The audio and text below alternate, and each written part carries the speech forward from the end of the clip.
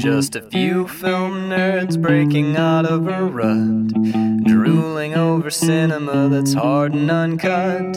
Stick us in your ear, thrill to this month's picks, and come and listen in, we're Measuring Flicks. Hello everyone, welcome to Measuring Flicks. I'm Max Peterson. And I'm Bird. And Bird is not Carl Hartley. I'm not, no. Not even a little bit. Listeners are used to this, where Carl has to go to work, or there's, Carl's house is on fire and he can't be here, or Carl, I hope that never happens. So do I. But Carl, we've had other guest co-hosts, and we're going to call you the Corona host. Yay. So Bird, tell us why you're here and Carl is not here. Social distancing? Isolation? Social distancing. Quarantine? Yeah, Michigan's under a quarantine right now, and Carl and I have been talking about the show over messages, messenger and messages, and calling each other and smoke signals and pigeons and things, and we don't want to get each other sick. I'm still working at a place that shouldn't be open, which shall remain nameless. Oh God, I want to just rake them over the fucking coals for being know. open right now. They're being really shady and shady, and they're not taking the wellness of their employees. Care about their employees. But I'm still working. I'm unloading trucks, and I'm dealing with the stupider elements of the public, the more dumber people in this. Yes, the more dumber. The more dumber people in Traverse City who keep coming out to browse. No, I'm just looking. A lot of that. So I'm still interacting with people who are probably sick. So I don't want Carl over here getting sick. I don't want him getting Danielle sick. Danielle's also still working. She works at a bank. So we don't want to pass it around between each other. Yeah. We both have elderly relatives. Ours are local. So, but we also didn't want to stop the show. We didn't want to take a hiatus or deny all of you people something to listen to, especially now that you have nowhere to go. And you just wouldn't survive without Measuring Flicks. I know. It's the best part of everyone's week, honestly. The worst part about this is it actually might be the best part of me and Carl's week. So, not having the show, we're just, cry texting each other. 3 a.m., hey, buddy, are you awake? I was thinking about Red Rock West. I sure miss you, man. Well, be healthy. Aww. And I just cry into my pillow and dream about Nicolas Cage. No. Oh. So, to keep the show going and give you all something to listen to during these trying times, Bird and I have done podcasts for years together before Measuring Flicks ever got started, and you're a frequent guest host or co-host on the show anyway. So we figured we would do a little mini series of episodes, full length. And also, I'm just stuck in the same house with you. You are. So. And there's microphones. Your compulsion to be on mic. And we've done it before, so there's no reason not to. Now, see, you might be a little salty about today's episode, but it is 100% your fault. I know. So I'm sorry. I didn't know. It's okay. I didn't know either. So we're doing a series, and we're calling it the Measuring Flicks Quarantine Tapes, where Bird and I are locked in a house together going slowly mad, and we're just going to... There's no theme. There's no pick. I'll tell you right now, we're probably not going to watch Quarantine or Pandemic or any of those movies. But yeah, we're just going to go back and forth and pick a movie, watch a movie, talk about a movie. And since I have the Criterion channel and Bird is trapped in the house with me, you can expect a lot of those type of flicks. All right, so let's thank our patrons. For those of you who, you can head on over to www.patreon.com/quillandfilm, QUILLANDFILM, if you want to kick a little money to the show. However, for the duration of this quarantine period, you can also head on over to patreon.com and get all of our bonus content for free. Carl and I have been talking about this. Times are tough. People are out of work. Not me, because the people I work for suck and are horrible. But, Bird's out of work. We know a lot of people who are unemployed. We know that money's tight and things are really uncertain. So if you want to get the bonus content and go listen to the bonus episodes and get all of that fun stuff, you don't have to give the show anything. But you can. You can. If you want to support the show and you have the extra scratch, or you feel like you should, or you want to, you can do that. But we're not going to paywall anything. So honestly, you have no reason not to head on over to patreon.com/quillandfilm, where you can get full length. Yeah, you can get in on the weird in-jokes that translate into the regular season you'll things, finally and you're like, what is happening? you'll finally understand what we're talking about. And you can go and listen to the When Harry Met Michael series, which has been so fun. Yes. I've been retroactively going back and slowly, one by one, taking them off of taking the paywall down for all those old Gotcha. episodes. So Whew, sounds exhausting. it is a little bit, but you know what? But they're worth it. They are. The patrons really are. And now just go on over. It'll give you a little taste of what Patreon is like. So when the pandemic is finally over, you'll realize what you've been missing all along. So we'd like to take this opportunity to thank our patrons, the people who are contributing to patronizing the show every month. We'd like to thank Brian Jackson, Connor Sweeney. A lot of these people, by the way, have been texting Carl and I and sending us messages and being like, is there anything I can do for the show, man? Like, I'll mail you a lock of my hair that's been sprayed thoroughly with Lysol so you can remember what it was like when we all could talk to each other. Aw, you guys are best friends. We do, and we have the best patrons. So we'd like to thank Connor Sweeney, Danielle Hartley, David Rowney, Casey Scheibe, Kelly and Mike Wagner, Kevin Ramirez, Sarah Hartley, William Rockwood, and Jeffrey T. Morgan. Jeff Morgan, the JMO. All right. So listen, listeners, I promise you that not every episode is going to be like this, but Bird picked our first film. I'm sorry, I made a grave mistake. You made a gray mistake. Oh. Today we are talking about 1976's Grey Gardens, directed by David and Albert Maysles. I think it's Ellen Howd. I'm not exactly sure how to pronounce her name. And Muffy Meyer, starring Edie Bouvier Beale and her daughter, Edith Beale. The mother is Edith, the daughter is Edie. What? Yes. The daughter's Edie? They're both named Edith, but Oh, God. Okay. Edith Beale. Starring Edith Beale and her Edith daughter, Bouvier Edie Beale's Bouvier mom. Beale. They're Jackie Onassis's aunt and cousin. Yes. Jackie Kennedy. Jackie O. John F. Kennedy's wife. Now listen, this is like, it's a cult movie. Why did you pick this movie? And I'm not My cousin told me that we had to watch it. name check your cousin. Shame him publicly. Brian Peters. Thank you. This movie was, Bird, what was your first takeaway watching this? What the fuck? The whole time, right? Yeah, I think I just sat open mouthed staring at the TV like I don't even know what to do with this. I don't know how to process it. Did you like this movie or hate this movie? I hated it. I also It was awful. I I- wanted to crawl out of my skin, scrub everything with bleach, and then burn the house down. I had a slightly more complicated response, but I'm with you. I would never watch this again willingly. No. We talked briefly while we were watching it, like this would probably be amazing to watch incredibly high. Super high. But like almost too high. right, but unless it's that circumstance and the movie was on accident, I would never willingly watch this Nope. again.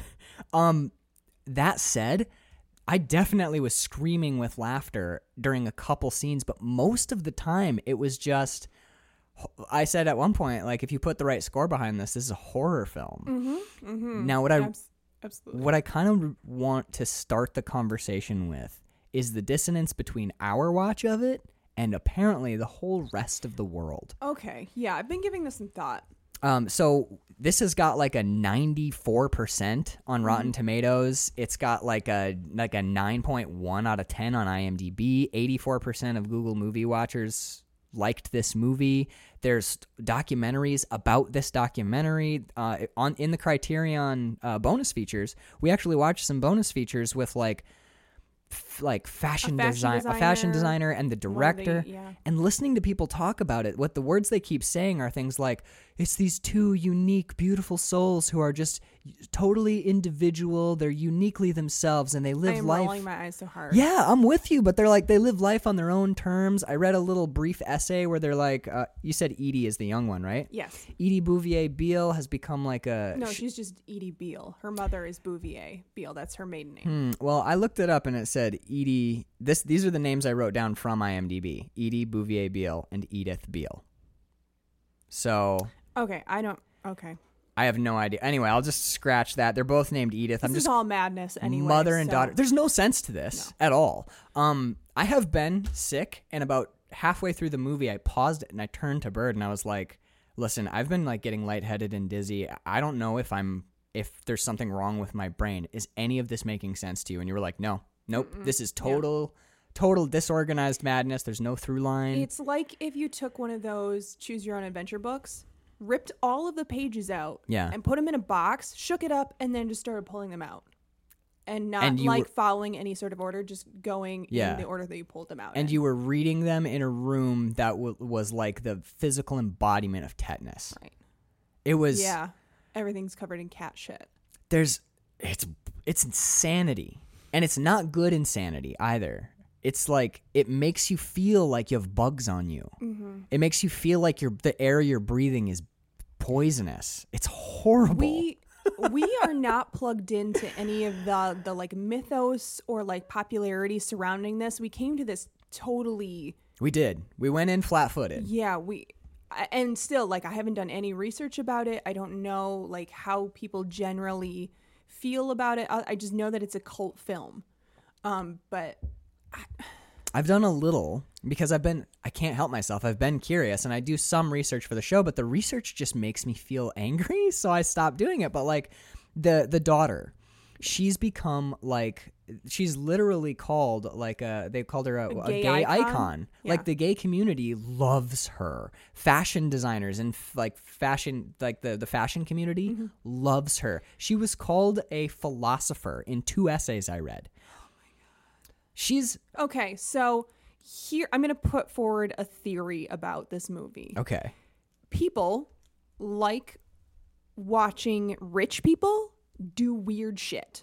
And they think it's really funny. And rich people who act this way are called eccentric. And like, they're humorous and they're quote unquote philosophers. But if these people were dirt fucking poor nobodies, like living in Appalachia. Right. They would be crazy and nobody would like think they were super interesting or deep thinkers. They'd be like, oh, gross. They're both very obviously severely mentally ill. Oh yeah. Like that. I'm not sure I 100%. I kept asking you, I was like, are they inbred or something? Like, what is wrong with them? I think what gives this movie its appeal is the Jackie O connection. These are relatives of the Kennedys. You know what I mean? Like they're a hop, skip, and a jump away from the Onassis Kennedy thing. They're one of those like wealthy, upper crust, blue blood American families. And they do live in a gigantic like estate manor house, but.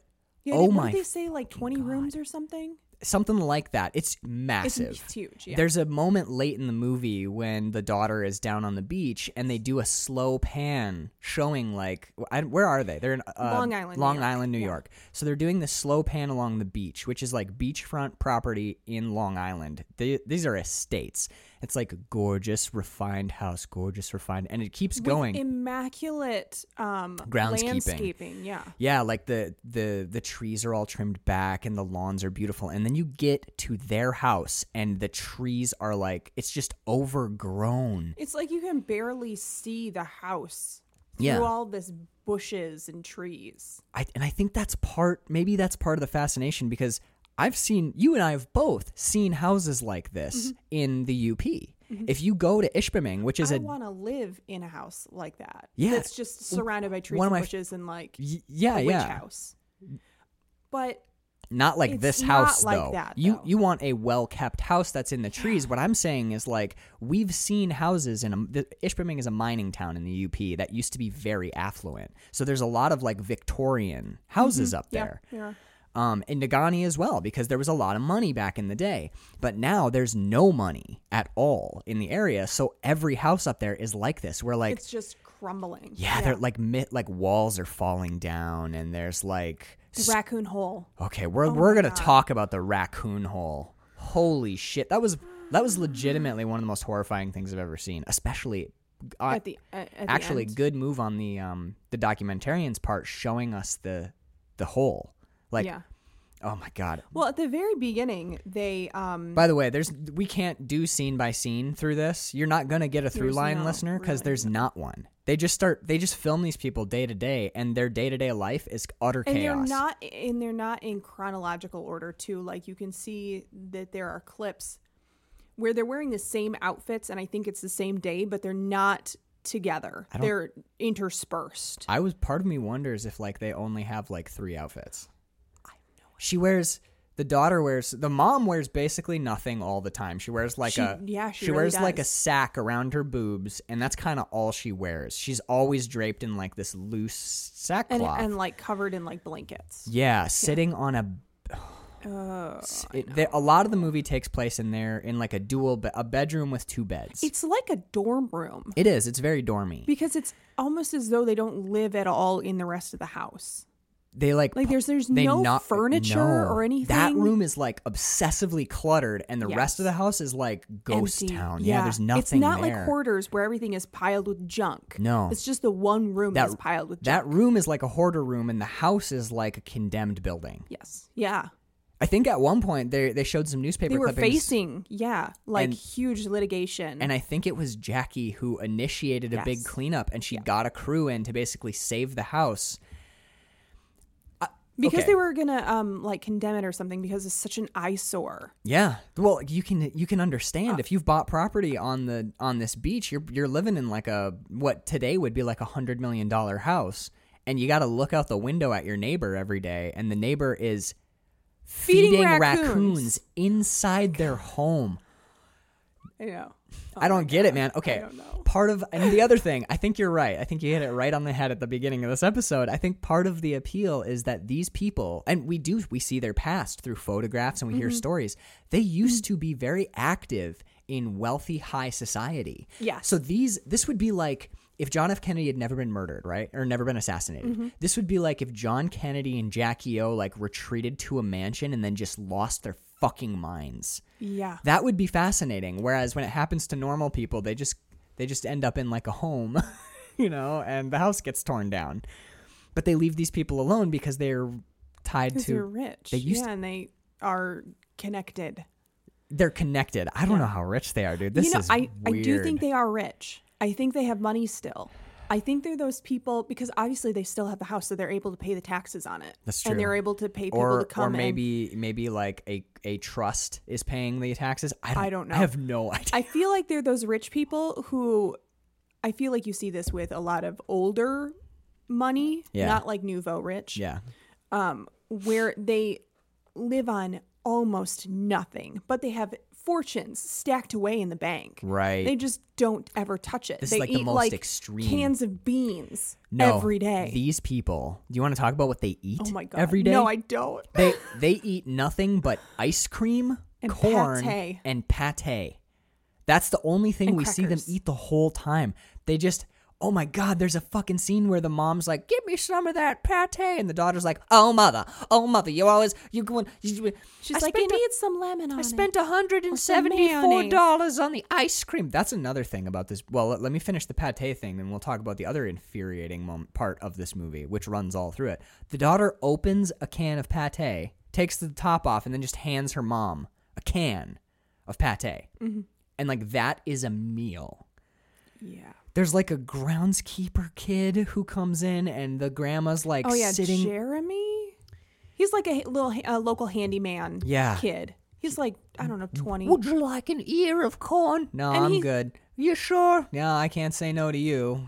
Let me put some butter on it. And it's just like... He's so like sweet to take it because her hands are filthy. She's and like she's sitting on a bed. The mom, the like 80-year-old mom is sitting on a bare mattress that's covered in like cat shit and cat piss and stains and bird droppings and newspapers and garbage, tissue, just garbage. And I'm flummoxed at why people look at this movie and they're like, what unique souls. I'm like, no. This is mental illness at its furthest extremity. Yeah. And people are like, icons. What are you talking about? Oh my God. So one of the other things that really drives me nuts is in this movie, the mom will talk and the daughter will talk at the same time. And it's like the other one is not talking because they don't like, stop, let me finish. They just both finish their thoughts simultaneously, individually. Like, it matters not if anyone else is speaking. They'll just monologue at the camera, at the walls, to the raccoons on the floor. It's chaos. It's utter chaos in the most like diseased, dirty house you've ever seen. Ugh, and Edie's walking around without shoes on.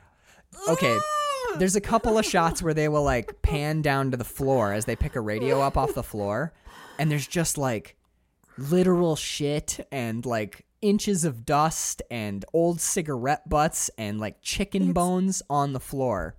Filth. Yeah, filth. Filth. True filth. And you're saying Edith is the daughter? Edie. Edie is the daughter. Yeah. Edie will walk around. Little Edie.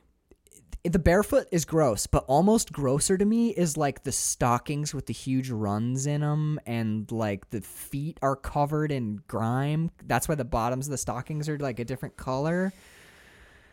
Oh, there's a line at the beginning of the movie that I was trying to watch this like we watch movies for Measuring Flicks, you know, where I'm like trying to find stuff to. Here's a through line. Here's a theme. Right. There's a line early where the daughter says, there's no freedom when you're living supported.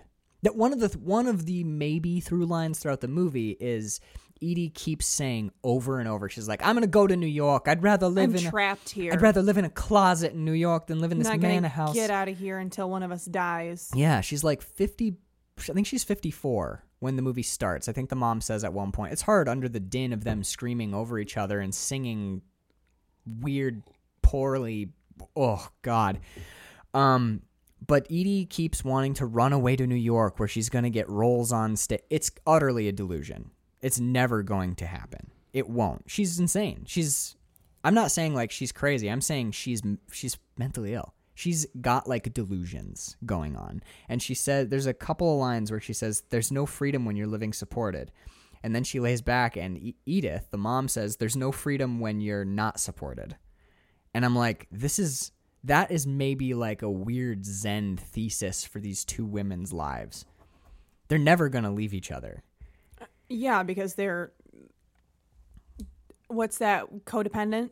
Yeah. Yeah, they're like utterly codependent. They live entirely in the past. And also Edie is like a 16-year-old girl in an older woman's body. Her mental state is like a 16-year-old girl. She just doesn't take anything seriously. She's not responsible at all. Yeah, it's like full-blown Arrested Development, where she stopped at 16 and never got any older. Like, that's how you're totally right. That's how she acts. She's petulant like a child. She's spoiled like a child. She has really unrealistic views of what the world outside of their house is, like a child. Like, that also might be coming from an affluent being family. Really rich. Yeah. One of the other things we find out, oh my God, I'm sorry. They talk about having sex a lot, and I was just like, ugh.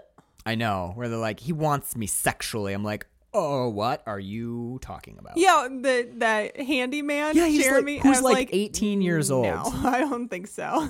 I don't know what's going on with Jeremy. I think, man. Yeah, he moved in for a little bit and then like almost immediately moved back out. Well, yeah, because I think he realized what it. No, well, he's their handyman, so he knows how gross it is. But maybe he was like had limited exposure to their full blown insanity, and also with Edie being like, you know, she'll come up to the camera and be like, the marble fawn has moved into the house. I don't want him around.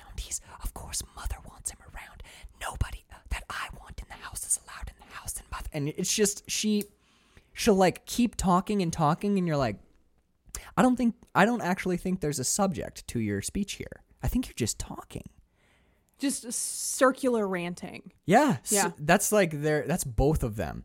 The other thing that is quite shocking about this movie is how viciously cruel they are to each other. Yeah, and not even like, oh my God. Yeah, not even like a joking way where it's like sort of like dark humor or like it's cruel humor. It's where you've got they're not busting balls. Right. They're being genuinely cruel to each other almost every time they talk. Almost every word they say is like overt cruelty. And my favorite part about that is when we watched about half of an 8-minute interview with the documentarian Albert Maisel. He's one of the two brothers who filmed them initially. And one of the first things he said, he's like, they're just like, these two totally themselves unique people, and their mother-daughter relationship, which has never been explored in any medium. And I'm like, first of all, go fuck yourself, because you are not, in 1976, you are not the first person to ever document the mother-daughter relationship. You're full of shit. Second thing out of his mouth, they genuinely love each other, and they're never cruel. They're never cruel to each other. I'm like, did you watch your movie? Were you even, like, present? The mother is screaming oftentimes like, you are driving me mad, daughter of mine. I would rather, I can barely move. I'm crippled, more or less. I would rather leave the room than be around you. And meanwhile, the daughter's like, I'll never be free until you're dead. And, you never did all these things for me, this spoiled brat. I know, yeah. They're just... And that's like... They're interspersed with the exact opposite. The mother saying, like, you can do no wrong, you're perfect, you're wonderful, like, everything you do is great, and you are such a perfect, wonderful child. Yeah. What? The mom looking at pictures like, please don't show the cameraman this picture, and the daughter will rip it out of her hand, so much so that, like, pieces... She actually tore the, She tears portions of, like, the photo album off. She's like, rips it out of her hands, and they'll stuff it into the camera lens, and it's out of focus and shit. And then they'll cut to where, like, Albert or whoever clearly took the picture and got an in-focus shot because he couldn't catch the maelstrom of, like, look at this picture. No, don't look at it. Look at this picture. They're destroying stuff. The daughter will put a record on, and the mom will start, because she used to be a singer, will start singing to it. Tiptoe through the tulips. And then the daughter will start singing along, and the mom will go, nope, that's wrong. You're singing it wrong. Start again. I can't believe you're singing so ugly. Like, it's ugly. You're ugly. And you're like, what the fuck? I feel like the documentarians are just 100% full of shit. I thought you were going to say they're 100% up their own asses. Oh, they are. And that is... Oh, they are. That's how I feel about this movie. This is very the, like, art school documentary that's, like, so deep, like, you don't even understand. This is John Waters making movies if John Waters didn't know and love the fact that he was trashy. Because I love John Waters, and he makes shit kind of like this, but he knows it's trashy. Like, that's his thing. He's like, look, I'm going to show you guys some fucked up shit. And the fact that he's aware that it's fucked up makes it John Waters. It makes it awesome. Because you're sitting there and you're like, he is shocking me on purpose. I feel like these dudes were just like, we found a philosopher and a, it is pretentious in all of the worst ways. Oh, yeah. But the movie itself isn't. The way that the documentarians talk about the movie itself is just presented as it is. Like, you're just thrown into the madness, and you have to try and make surface if you can. I think I probably could have been swung. I would never have liked this movie, but I probably could have been swung a little bit towards, like, understanding the idea behind it if it hadn't been presented as, like, and this is one of the most highbrow things that you'll ever see. I don't know why this is on Criterion. I don't either. I understand. I understand it as an important film, and especially because so many people have glommed onto it from a cult perspective. I think it's on Criterion because of the response to it. I think if it had just gone away and vanished, I don't know. I don't feel like it should be on the Criterion channel along with, like, truly great masterworks of artistic film. This is on the same channel as, like, Akira Kurosawa. It doesn't deserve to be counted among them. Peckinpah and Kurosawa, and like, there's a lot of Hitchcock Night on of the there. Hunter, and then all of a sudden there's this. I think that this is 100% on there because of its cultural impact. I don't understand its cultural impact. I'm not seeing what there's a guy, I can't remember his name, but he was actually kind of interesting. There was a guy who did an entire fashion line based on the daughter's, like, she wears upside down skirts and she wears, like, sweaters on her head. Because she has no hair. Because she has no hair. Probably because she's been ripping it out for years. I have no idea. Oh. Like, these people are... I thought maybe she had alopecia or something. Yeah, she had no eyebrows either. But there is a compulsion where you'll pull all your hair out. I have a relative who does that. But, like... lips in similar. Yeah. Like, we were saying while we were watching it, like, that's kind of what her house looked like. But, like, man, I don't know. Like, this movie you can't deny that this movie has had a cultural impact. I've been recommended it by like 4 people. You've had a couple different people recommend it. We tried to watch it once when we were living in Maine. We made it like 30 seconds in, and I was like, can we watch Buffy the Vampire Slayer? I had a long day. So we just bailed out, but like...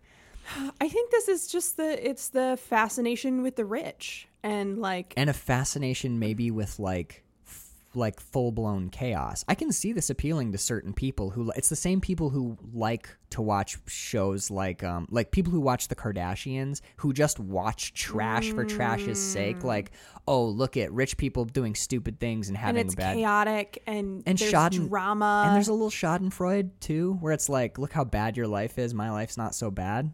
I guess. I don't know. But that's why I think it's on Criterion, is very famous people who've gone on to do famous things have been influenced somehow for some reason by this movie. But again, I'm with you, man. I don't understand what we watched. The flies. There are flies flying around as this like old woman sitting on a cat piss stained mattress is singing like, the two of us will be happy forever. There's flies like landing on her face and shit.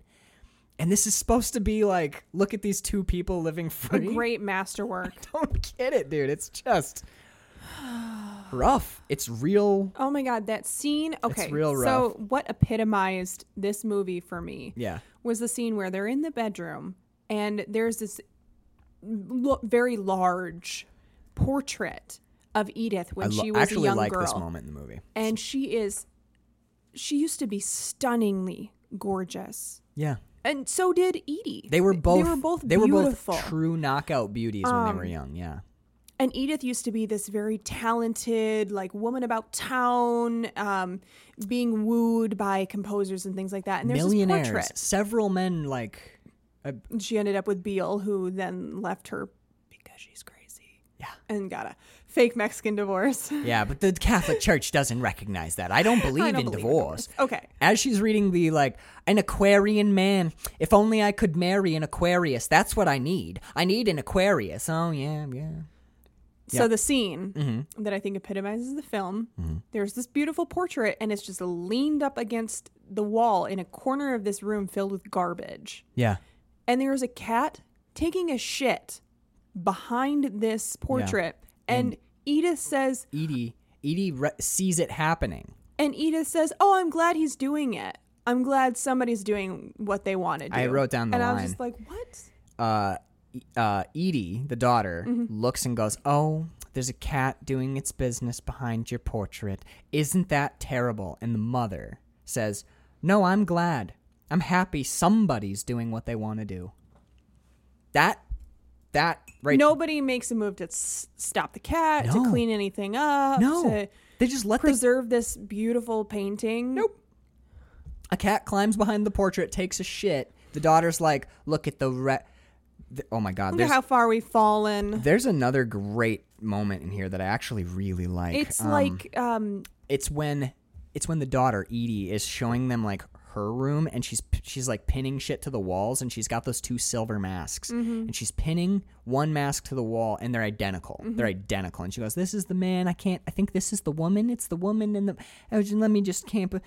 And she goes, there's a line. She says it as one sentence, and it's almost like a thought, like a sane thought slipped out of her mouth. In all of the craziness, she goes, I can't get the thumbtack in the wall. We have the saddest life.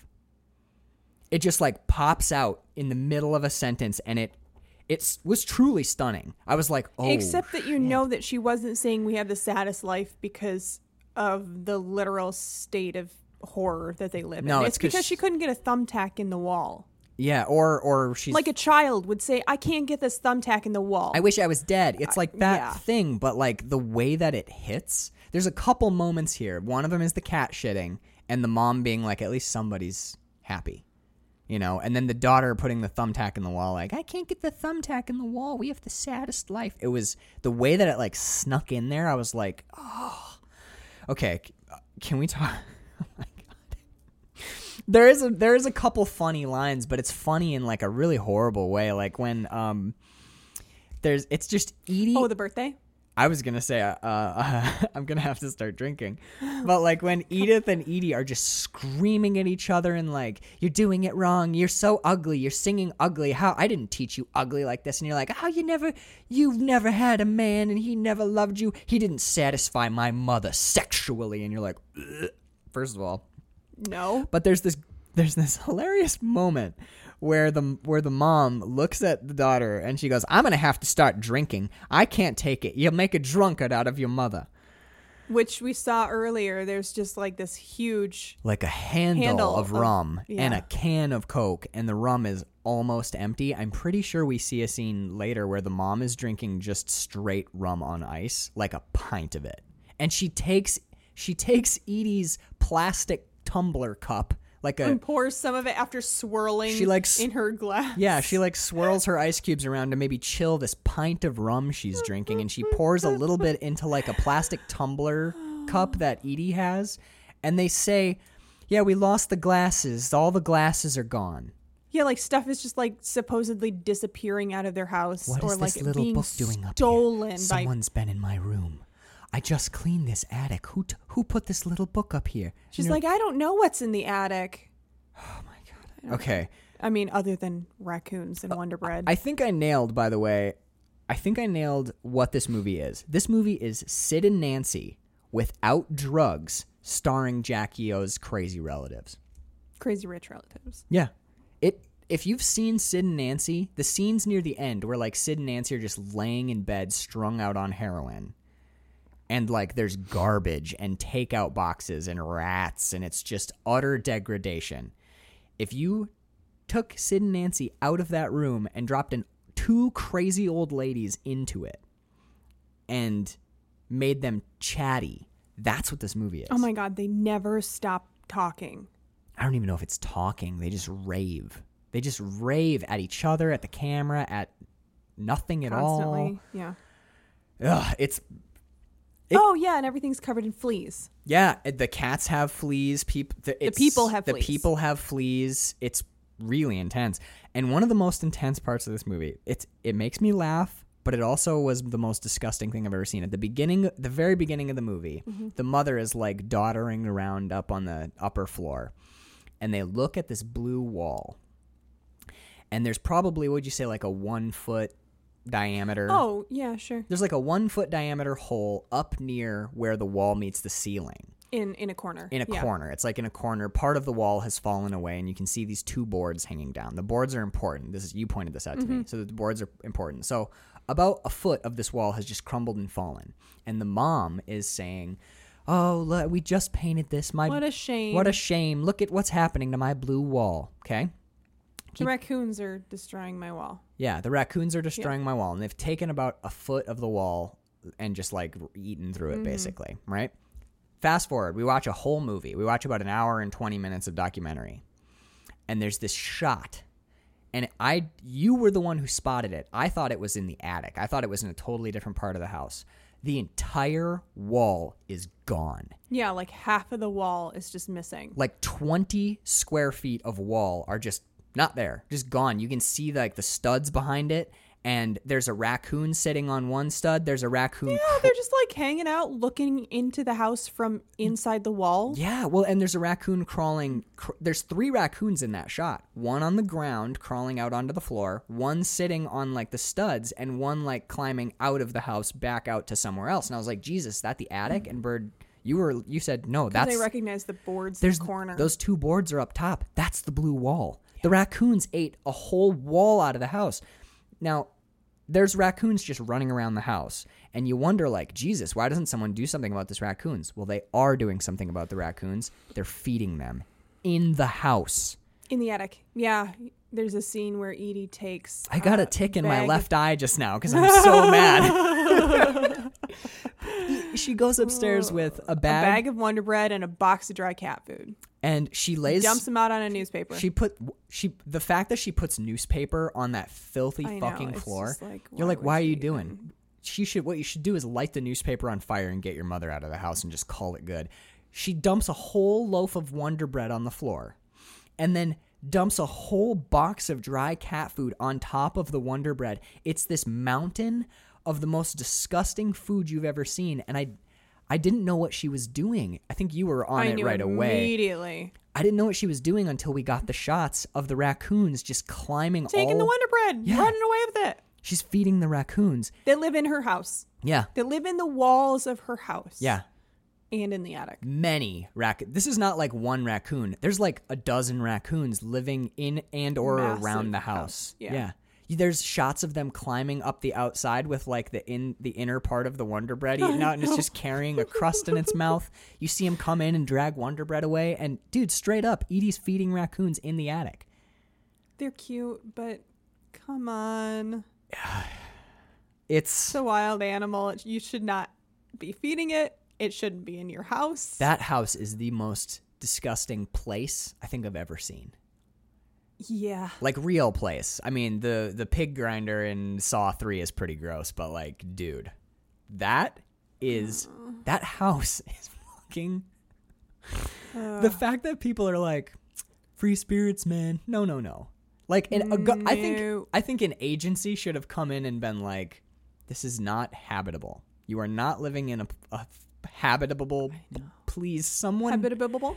I just want someone to help them. I want someone to come in and they need like a caretaker or like a the gardener. Like a person from the government who comes because you are not able to take care of yourself and like manage your money properly and that sort of thing. Needs one of those. Yeah. Then I talk about... I can't believe Jackie sent in a workforce and brought this house back to like spick and span, perfect, beautiful, and then they put the woman back in and trashed it again. Yeah. You want to talk about Edith's birthday party? Oh my God. Please. Yeah. Take us into it so I don't lose my mind. There are two people, two guests at this party. Yeah. And their, I'm guessing, formal dining room that is filthy, and there's nothing in there, even though there's like, what is that called? Like a credenza? I don't know what a credenza is. Like the thing that holds dishes, like fancy dishes. I guess there's that. There's like the glass windows on the front. Yeah. Yeah. It's like there's a bare some of those table. in there, and there's just a bare table and a cake. And chairs. And that are so dirty that oh God, I forgot about this. Edie puts down newspaper on the seats, and the people who come to visit are in like their finest evening wear.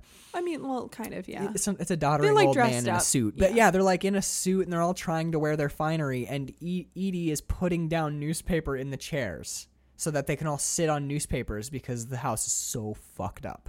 And like, it's not as though Edie didn't know when her mother's birthday was and that she should clean up the house. And Edith says, I thought you were going to clean up. I did. I tried, Mother. I tried. I'm like, no. No, you didn't. No, you didn't. you were too busy doing marching band dances in the fucking living room. In your underwear. In your curtain. Wrapped in your bathing suit and a curtain. This is that thing that Carl and I talk about. And a towel on your head. Yeah, she legit has like hand towels that she wears. She also wears sweaters on her head. This is, okay, Carl and I have actually run, not to this degree, but... This is appropriate for March Madness. It was. You pointed that out when you were like, oh, it's too bad we couldn't have gotten a movie. We should have done this for March Madness. I was like, oh, wait, it's still March. Well, yeah, because we've been in quarantine for a month. We have no idea what day it is, what time it is. My boss just texts me and she's like, hey, you got a shift tomorrow. I'm like, awesome, great, wonderful. Are there masks? Are there gloves?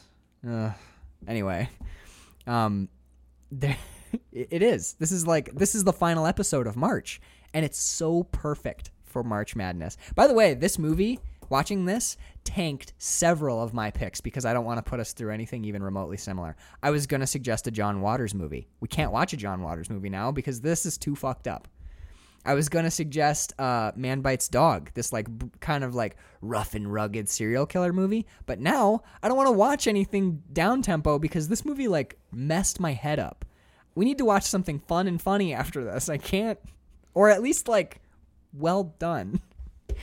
Can we talk about, so Edie, Edie has a toast.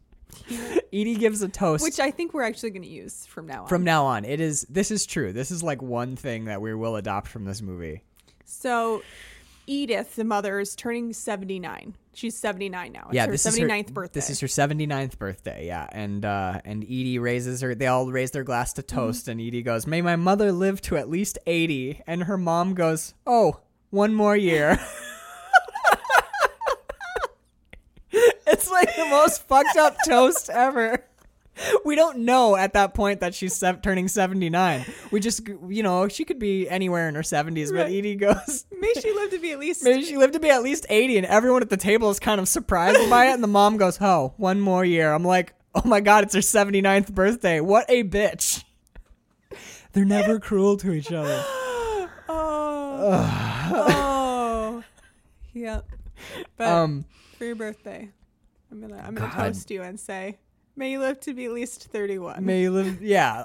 That'll be our new birthday toast from now on, because it was okay. So did this movie make you feel a little crazy, like you were losing your mind a little? 100%. So there were halfway through, I was just like, I don't know if I can make it. There was a couple I did pause it twice, and I was like, we're not that deep in. We can watch something else for your first movie, and you're it's like watching a train wreck, though. Yeah, like you can't.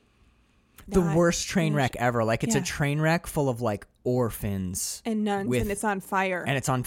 Yeah, and they're like all dying in the worst. Everybody's dying in a different bad way, and you're like, oh, it can't get any worse. Some people are drowning somehow. Yeah. They're like in front of you. The water car, and they're all the water car. And like some of them are being eaten alive by raccoons, but while they're being eaten alive by raccoons, they're feeding the raccoons, and you're like, I don't understand why my eyes won't close, but I have to keep staring. So there's a moment near the end where they're trying to have like breakfast. And Edie is singing, and it's irritating her mom because her mom hates anytime Edie sings. Her mom is just hypercritical of Edie's singing because she's like, "No, you're singing it wrong. Here's how you should sing it." Yeah, I'm singing old-timey. To be fair, her mom has like a halfway decent voice for a woman who's 79. Her mom can hold a tune, And Edie's, if she can remember the words, which she can't often. Oh my God, there's that moment earlier where she's singing the song and she loses the lyrics, and then to get back into the song, she just goes, and then I'm back in the song. It's like a mini stroke. It's like watching a woman have a mini stroke. She might be having microstrokes. Who knows? But she might have rabies from the fucking. She probably does. And tetanus. God, dude. But Edie, we know she has fleas. Edie went out and like bought a cake, like a little like cake thing for their breakfast, and she set the table in like the sunroom, or I don't know. This is when her mom stands up and her boobs fall out. Oh my God. And her butt's out. Her butt's out. There's no back to her swimsuit. There's no back to her swimsuit. So she asked the documentarians not to film her because her butt's just hanging out as she dodders around the room. So the filmmakers shoot a mirror. They're like, okay, we won't. They shoot themselves in the mirror. Yeah, they shoot them. That's another thing where you should realize. I didn't fully get how up their own asses they were until you hear them talk in interviews, and they talk about this as though it's high art and they did all this on purpose. But with them like shooting mirrors and shooting reflections of the women with them still in the shot, it's shooting certain things over and over. Yeah. Like that one portrait. I think we saw it like at least 3 times. I get what they're going for, because we do see flashes of like, here is what these women used to be. Beautiful, high society, wealthy, well-educated, and here is what they are now. And you're like, believe me, you could have shown me one shot of them young, and then just shown me. You could have given me 5 minutes of this, and I would have been as upset as watching an hour and 30. So there's Edie's like singing this song, and her mom's like, "Edie, shut up! I'm begging you. You're driving me mad." And Edie won't stop. I'm singing a song. Because she's mentally 16. Yeah, mentally 16, and they're intentionally cruel to each other the whole way through. So she's like, I'm going to sing. She's doing that, like, sassy, annoying, bitchy 16-year-old And the mom thing. is genuinely distraught because the mom's a bitch, too. Let's be real. There's no victims here. They both suck. But the mom is like, you're singing They're ugly. victims of their own making. They made themselves victims. Yeah, they victimize each other the whole time. They're both just like, how can I make you miserable? Oh, yeah. And so mom is like, mom is like, I can't take it anymore, and you're awful. You've made a terrible breakfast. Edie didn't even make the breakfast. She went onto a store to get it, but they're just saying mean things to each other. She probably just had it delivered. Yeah, so they have. It's not like they ever leave the house. That breakfast is probably the worst fight in the whole movie, right? Like it gets it gets insanely heated, and Edie goes outside onto their deck where they sometimes like lay on the ground. It's like a balcony, yeah, like a big balcony or top of like a roof. And she's crying. She gets so upset. Her mom. She's trying to hurt her mother, but her mother like gets a jab in, and it makes Edie start to cry. And Edie goes out and sits on the balcony like distraught over this, and the mom goes back to her chair and just sits there and shakes. And you're like, what in the fuck am I watching? And the documentarians go out and film Edie in like so hey Edie, how you doing? That got pretty heated in there, like. Except we don't ever. Almost never hear them. Yeah, the documentary, which actually I think is to their credit. Yeah, I like that they kind of cut themselves out as much as they did. But Edie looks up at the camera and she goes, "We better go and check on Mother and the cats. She's a lot of fun. I hope she doesn't die." She's a lot of fun. We just watched 20 minutes of you trying desperately to drive your mother mad as she just hurled insults at you. The dissonance is shocking. I would love to see a psychologist review of this film. I'm afraid to look at a psychologist review because I'm afraid they'd be like, it's just two unique individuals being absolutely themselves. I know, like your face is how I feel. That's not what would happen. I don't get it, man. I had a weird moment. It might be because I am actually sick. I'm not sick with I've started calling it the other big C. The other big C. Yeah, because the big C is cancer. Oh. The other big C is corona. My corona. So it's not that. I think I have some just bug. Some like, I have a regular cold. It's still cold and flu season. It is, yeah. Turning into allergy season. So I haven't been feeling super well, and I was feeling I had a little bit of a dizzy spell when we were watching this movie, so my brain was already. Also, I've been making you do athletics. I know, that's true. You've been like... Your brain's overheating. Yeah. I'm like, I don't feel very good. And you're like, get up. We're doing high intensity interval training this morning. No, I'm arguing that you're not feeling well because I'm making you work out. It could be. You're like, get those knees up. And I'm like, I just don't feel good. I can't breathe. You're like, drop it. Give me 20. Boot camp. I think you realize we don't have life insurance. If you kill me, you're not getting anything, right? You get that, right? Oh. But so my brain was feeling a little foggy. I felt kind of weird. It was like I felt like bad high near the end of this because this movie puts you in a bad headspace. It really does. It doesn't. It's not fun to watch this. It's a bad trip. Yeah. So like near the end, my brain was feeling a little fucked up, and I was having like strange thoughts because I'm sick, and this movie's weird, and I had one of those weird moments of clarity. Like a quote unquote high thought when I was watching Halloween and I had the like Halloween. Anyway, I had a moment kind of like that watching this movie, and I was like, this, and it was during that breakfast fight scene where they're like just screaming and cruel. I know I'm trying to hit an hour. Like you see me like glancing over at this. We're not gonna make it, but because I got no more notes and I don't know if I have any more tolerance to talk about this movie. But this to me is like a Gaiman-esque or Alan Moore-esque depiction of hell. You die and you've lived a bad life and you wake up and you're trapped in this house with these women. That I honestly think that would be a particularly Except they turned the volume up and broke the knob off. Maybe, yeah. Like that is hell. It's like watching an hour and a half of what hell might be like. It's really disturbing. Yeah, I agree with you. What's crazy is there's another movie that's kind of like this, right? This movie's PG. There's another movie like this, doesn't have no gore, no real sadistic violence. It's called Gummo. It just follows gross people doing gross stuff, right? And it makes the list of 50 most disturbing films every time. Gummo is a truly warped movie, but it's not. You could rate it PG. That's what I'm saying. It really hurts you to watch it, but it's not. There's nothing in it that you'd call bad. I have certainly been like violated or something. Yeah, dude, this movie should be on the 50 most disturbing films of all time. I don't get how people are watching this different than I do not have the eyes of the world when I'm watching this movie, man. I just don't. It's not good. Bird, I have a last thought. Give me a last thought. Edie had 2 brothers.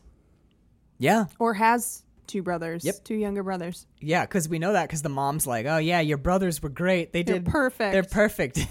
Oh, I never had any trouble with the boys. The boys are great. Everything about the boys is good. You stupid. I'm so curious. How they turned out? How they turned out, where they are, what they're doing. I don't know. Just an idol. My final thought, off of your final thought, is I never want to know anything about anyone in this family ever again. If I could avoid any contact with anyone who's related to these people. And anybody who brings this movie up, I'm just going to slap. You know, I can't believe you didn't like that. It's wild. I'm glad I've seen it now, because when people are like, have you seen Grey Gardens? I'm like, yeah, it was legitimately the most disgusting piece of shit film I've ever seen in my life. It's awful. It's truly horrendous. So, listener, like I said at the top, for anybody who was curious about our thoughts on this film and have already watched it, or anyone who wants to watch literal hell for an hour and a half, it's really rough. It's pretty crazy. Listener, if you like Grey Gardens, if this is one of, and again, look, I was bringing it up earlier. Me and Carl talk about this on the show sometime. Not every movie is for everyone. This movie is very obviously not for you and me, right? Listener, if this is a movie that was for you, if this is like your kind of cult film, if you got this, Bird, what's his name again? You're Brian? Yeah. Brian, send us an email, man. What is it about Grey Gardens that has hooked you? Because again, look, I love Nicolas Cage and you hate him. This is a fairly extreme version of that. But a lot of people love this movie. If you're one of those people, send us an email at measuringflixpodcast@gmail.com or drop us a line in the comments on Patreon, or hit us up on wherever you want to hit us up at. Why do you like this film? I genuinely want to know. I don't like it. I think it sucks. I think it's really... I will never watch it again, neither regardless of what people say. It's abrasive and disturbing, and I see no redeeming value in it at all. It's just exploitative of 2 extremely mentally ill people. That's what I thought of this movie. But I'm not taking anything away from you, listener, if you like it. I like a lot of shit that a lot of other people don't like. So drop us a line and tell us what you think. And for those of you who are just tuning into the quarantine tapes, we went into this totally blind. Bird's throwing her notes on this away. The raccoons can eat it. I will. We need some wood. I'm gonna put my mask on and go get us some Wonder Bread. So going forward in the quarantine tapes, let me tell you, you might have some heist movies coming up. Can we tell them maybe your second pick? Oh yeah. We might be watching The Shining very soon. We might be watching Dr. Strangelove coming up. Yes. Okay, so look, guys, it's not all going to be Grey Gardens. This was just a weird, out of the blue pick that did not hit us the right way. So stay tuned. We're going to be doing more episodes. I'm going to try and get Bird to do at least one Patreon episode with me a month so we can keep that going. That's not so bad. 5 episodes a month isn't too terrible. And you know what? We're quarantined, and we like sitting on the couch and watching movies together. Stuck with you. You're stuck with me. May you live to be at least 32. Thanks. So thank you so much for listening. If you made it through our Grey Gardens-esque tirade on Grey Gardens, that was kind of meta. Yes, it was. Actually. We just lost our minds for about an hour. Grey Gardens. We did. And you know what? I'm happy to get out of here under an hour. So stay tuned. We're gonna keep talking about other cool shit. It's all gonna be it's uphill from here, folks. It can't get any worse. I can't possibly imagine it. So stay healthy and don't forget to feed the raccoons.